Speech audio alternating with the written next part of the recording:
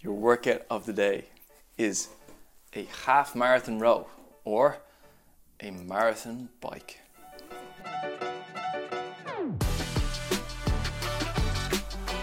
So we're having our social day, but we had to put a little challenge in there because That's what we do. that's what we do.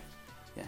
And do you want to tell a story about why we came up with this? We had such discussion. It took us a full week in team discussions. Yeah. Fiona Barry, shout out to herself and Katrina Mills, driving this event.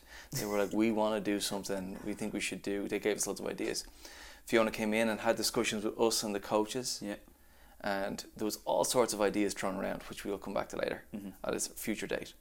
But this one we came up with because we wanted something that was very easy for everyone to get involved in. There was no skill impediment. Yeah.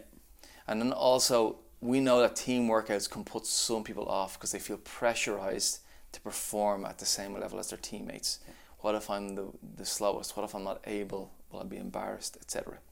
So the thing about an erg is nobody really knows how much work you're doing when you're on it. You can go really slow and really easy. If you just keep swapping out with your partners, everyone knows that everyone's doing something. No one really gives a shit how fast we get it done. Yeah. It's like, I'm here to be involved. And we can be involved at whatever level we want to be. So you should come down and just get on a team and go as slow as you like. Yeah. And if you feel like you've got a bit more in the tank, you can push. If you feel like you need a rest, you can take a rest. If you feel like you need to, I'm going to take this interval off, your teammates are like, no problem. Yeah. We love you. Let's go drinking afterwards. That's what it's all about. Yeah. We're getting together, sitting around, having a social day where we can have some fun. So that's what the workout came from. It's about inclusivity. It's definitely not about the hard push. No. The hard push is probably just showing up that day and going, I'm going to potentially row a third of a marathon. Exactly. And we're gonna have this element. Obviously, it's called Let's Play a Game, because we said this is where it came from. Yeah. Let's play a game, which is showing up and without knowing what erg you're going to do this on. It could be an assault bike, it could be a Concept 2 bike, it could be a rower.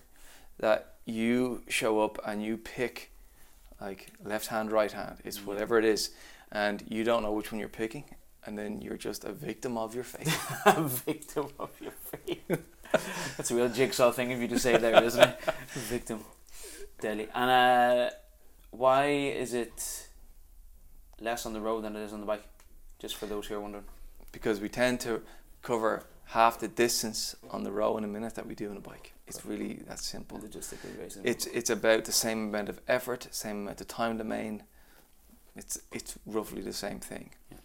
Just in a different way. We're on the water, not on a bicycle. The land. Deadly. And for those who haven't worked it out yet, if you were to do this evenly between the three of you, it's 7k each on the row or 14k each on the bike. Yeah. You're going to be working for an hour to an hour and a half, I think. Yeah. We're doing a 90-minute time cap, aren't we? Yeah, something like that. And we'll do like 2 minutes of work, 4 minutes off. So you'll have 4 minutes to chat and chill, and then get back on and do 2 more minutes. Panic. And then go back on and do 2 more minutes. Yeah. You just do that over and over. Absolutely. Where are you going? Do you know? No idea. I'm probably going to be going to multiple places. Yeah. Yes. Just dive into 4 different things.